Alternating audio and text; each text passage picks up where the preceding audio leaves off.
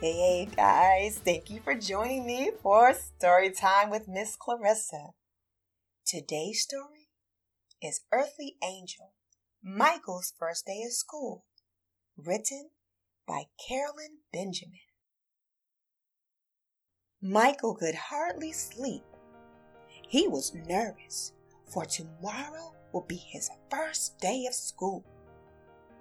After laying in the dark for a while, Michael was able to drift off to sleep.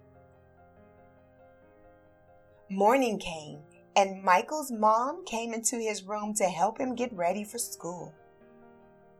Michael's mom asked him how he felt about his first day of school, and Michael responded hesitantly, "I feel fine."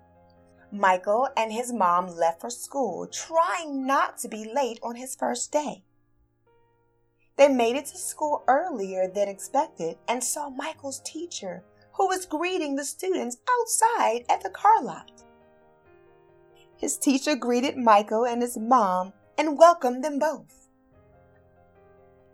Michael then had to say goodbye to his mom, and his teacher took him to the bench where she asked for him to wait while she went back to greet the other parents and students as they arrived at the school. As Michael was sitting on the bench waiting for his teacher to come back, he began to feel sad and started to cry. As the tears rolled down Michael's face, a man suddenly appeared. Michael looked at the man as if he was staring at his grandfather. The man then said, "Hi, Michael. What's wrong? Why are you crying?" Michael looked at the man with tearful eyes and said, "Today is my first day of school and I am a little afraid. I've never been to school before and I'm afraid that I won't fit in, that I won't be smart enough to remember anything." The man lifted Michael's face as he tilted his head down and said, "Michael, let me tell you who I am. My name is Jack. I am your earthly angel. I was sent by God to walk by your side, to protect you, and to keep you safe, so you don't have to be afraid."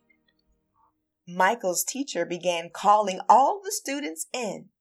However, Michael didn't hear students being called.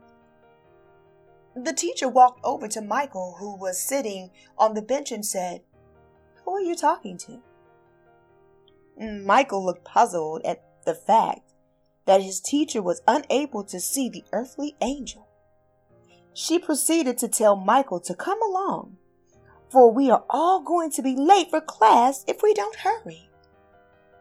Michael was puzzled because he did not understand why his teacher could not see Jack, his new angel friend. So in silence, he walked with his teacher to class. As they approached the door, he froze at the sight of so many new faces already sitting in the classroom. But his new angel friend whispered, "Don't be afraid. God has sent me to guide you through this day and will forever be your special angel friend." Michael sat through the morning in his new classroom, learning many new things with his new earthly angel friend right by his side. Every time he felt afraid, he would look to his new friend and smile as he thought to himself, "My Heavenly Father must really love me because He has sent me my own special angel." Recess finally came, and it was time to go outside to play. But Michael was still puzzled about the fact that neither his teacher nor any of the other children could see his new angel friend. He asked, "Why am I the only one who can see you?" His new angel friend said, "Because God created me just for you. because he loves you so much and he never wants you to be afraid. Recess was over, so Michael and the other children returned to class. As the rest of the school day continued, Michael became more comfortable with his new teacher and with his classmates, whose faces earlier had caused him so much fear. The bell rang for school to let out, and Michael was happy that he had finished his first day of school thanks to his new angel friend Jack. That night, Michael's mom was coming into the room to tuck Michael in for bed and was surprised. Michael was on his knees and praying as he did every night. However, this prayer was different than his usual prayer. Michael said, "Thank you, God, for sending me my new angel friend, Jack." Oh, that was such a wonderful story, and I am so glad I had the opportunity to read to you, for you, and with you.